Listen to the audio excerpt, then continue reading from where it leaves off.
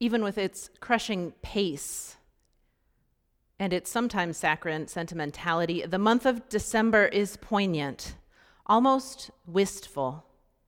Like the buttery, paper-thin layers of a croissant, every Christmas in living memory somehow stack right up on top of each other, creating that rich tapestry of beauty. Or like a metamorphic rock formed by heat and pressure deep within the earth, December pierces Christmas's past to form a tightly packed month full of meaning. The smells and bells of childhood intermingle with what was hard and holy just last Christmas. And so by the time we reach today, December 20th, barely 100 hours before Christmas Eve's candlelit silent night, it is impossible to separate what was and what is. Memory floats to the surface, and yesterday's and tomorrow's intermingle. The Christmas season is packed with a spiritual depth that observably oscillates around every imaginable emotion, with joy and sorrow most poignantly close together, like the lub-dub of every heartbeat. And that is true this year especially. We live in between. We hold the great sorrow of 1,000 losses, while we simultaneously hold rich surprise and joy and gratitude. First, the gratitude of seeing this year come to an end, but also of looking back to find the veins of change that were, or maybe yet still will become a reason to give thanks. And because this year has been such a paradox, full of tension and promise, worry and hope, Bill and Joe and I have been preaching this sermon series on Advent practices for the shortest days and the darkest nights. We needed a container, a way to hold these dynamic, fluctuating December sensations, a place where we could set down and pick back up all that is unnameable about this season of Christmas and about this year. So it's no surprise that we found comfort in Jan Richardson's essay about traversing the luminous darkness. What do you think about that? The luminous darkness, what an ultimate paradox, a darkness that sheds light. When Jan Richardson's husband, Gary, died unexpectedly one December, her grief was forever tethered to these dark, sacred days right before Christmas. And so this season became for her that luminous darkness. And here is her advice to us. When the darkness gathers round, first, find a friend. Second, sing a song. Third, get some sleep. Fourth, look to the night sky. Fifth, tend to what is fragile. And sixth, when darkness gathers round, wonder and remember. So today we let Mary take the stage for directions on remembering and wondering. Our scripture passage is very short, and while it is part of this season's most classic and familiar text, with that intimacy of the shepherds and the babe wrapped in swaddling clothes, Mary's sense of wonder zooms out beyond the Christmas story to that long arch of God's love. So listen to the short but dense passage from Scripture. Luke chapter 2, verse 19. But Mary treasured all these words and pondered them in her heart. Please pray with me.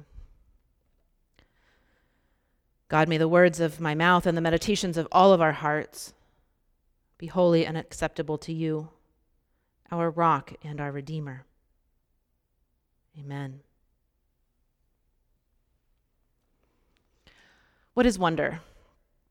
First, wonder is our response to the visible world. When you wonder at awe at a rainbow. Your wonder is there primarily in the moment, but your wonder arches back to long before that rainbow appeared, back to when the storm felt like it would never end, back to when your umbrella turned inside out, back to when your windshield wipers wouldn't swish fast enough, back to when the puddle was just that much deeper than you thought it would be, and now your socks are soaked and you're shivering from the cold. So wonder is now in this moment, and it arches us back to our ancient, or maybe not so ancient past. When you wonder at awe at a monarch butterfly as her wings fold in and out, our wonder actually began longer ago than that, back when, for the first time, you came across a fallen monarch and touched her wing, how fragile and paper thin, and maybe how you had just read the Times piece about how deeply endangered the California monarchs are, and how your neighbors planted milkweed as a sign of hope and monarch salvation. So when we feel that sense of wonder at this Christmas time, it arches us back to that long and storied past where God has long been present. Second, wonder is antithetical to fear. It pushes away the darkness somehow and presses us to lift our eyes to the mountains, remembering from whence our help shall come.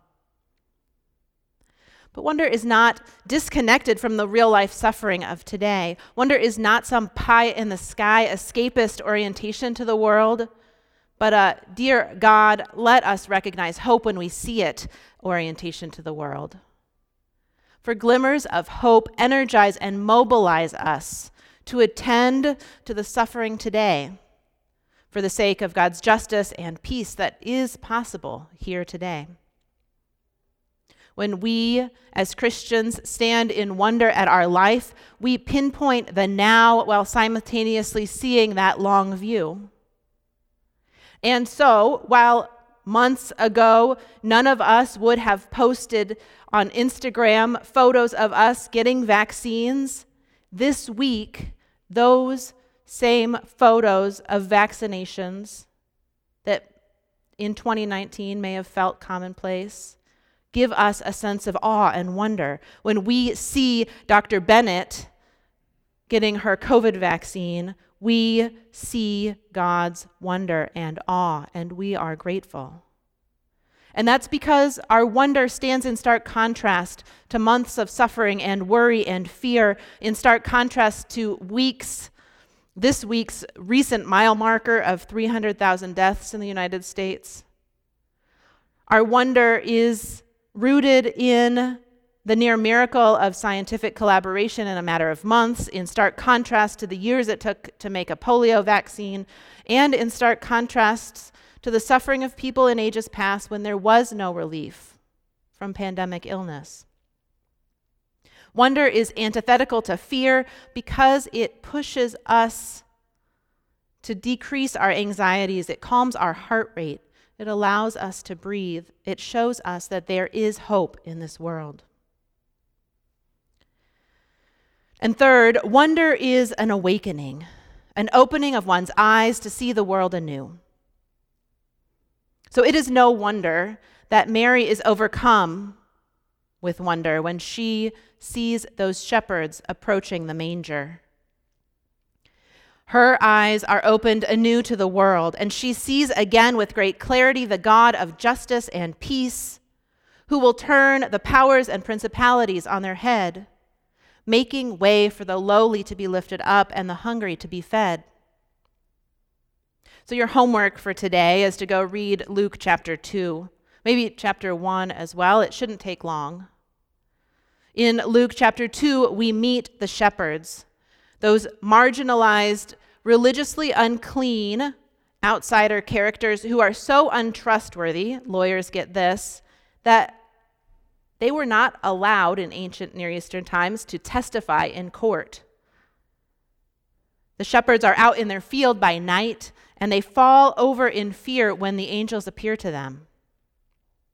But their fear changes to wonder, for the angels have great news, good news of great joy.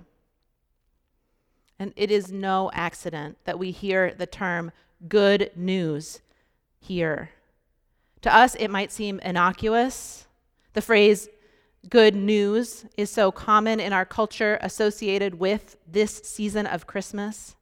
But that phrase good news was typically plastered across the front page of the ancient Roman newspapers with reports from the battlefield, not the shepherd's field. Caesar Augustus was typically the one who reported the good news, straight from his Twitter feed, if not by word of mouth. And the Roman armies brought good news of battles won and far-off villages conquered.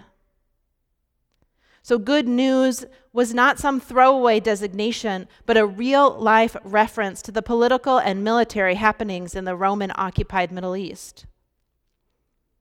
Here we have Mary, exhausted from labor, adrift in a sea of motherhood, tending to her firstborn son, far from the comforts of home, and enter the shepherds, unreliable narrators who confirm and uphold the message that Mary herself heard from the angel mere months ago when she learned that she was pregnant under the most unusual of circumstances. And if it seems as if the Christmas story carries that fairy tale tone, let us not forget that in fact it aches with the reality of politicians and institutions and economies and places on an actual map. Mary is in Bethlehem for the census, a town so real that I hardly need to describe it, so many of you have been there yourselves. No surprise, this year Bethlehem is not packed to the gills with Christmas tourists as it typically is. In fact, it has fewer visitors than even the most violent years of the Second Intifada in the 80s and 90s. Hotels that typically enjoy employing 100 people or more in December this year are empty except their bare-bone 3 or 4 people on staff who go in to check to make sure the pipes haven't burst and the lights still turn on. Restaurants in Bethlehem that typically serve 800 eggs a day, bought from nearby farmers, have no visitors to feed. The term "no room in the inn" has been turned on its head. Bethlehem is a very real city with very real troubles. And so Mary's presence there in the city of Bethlehem would have caused her to wonder, would have caused her to remember the sacred history of that city. Bethlehem is the ancient city of matriarch Rachel's tomb. It is the setting of salvation for the book of Ruth.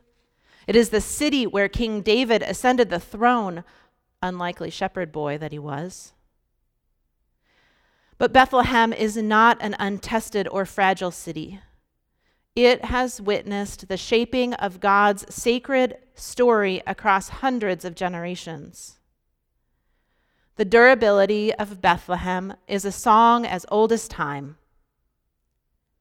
Mary herself may be changed by her current moment, chained to a mere moment in time. But there in the stable of Bethlehem, she remembers and stands in wonder at the long history of God's salvation that confronts the same powers that be and identifies with the poor like her, hungry and oppressed. God does the same for us this year. Mary begins there in Bethlehem to wonder at the good news, wondering the ways in which she might rise up in the footsteps of her unambiguously brave namesake, Miriam. Because, of course, Mary comes from Miriam.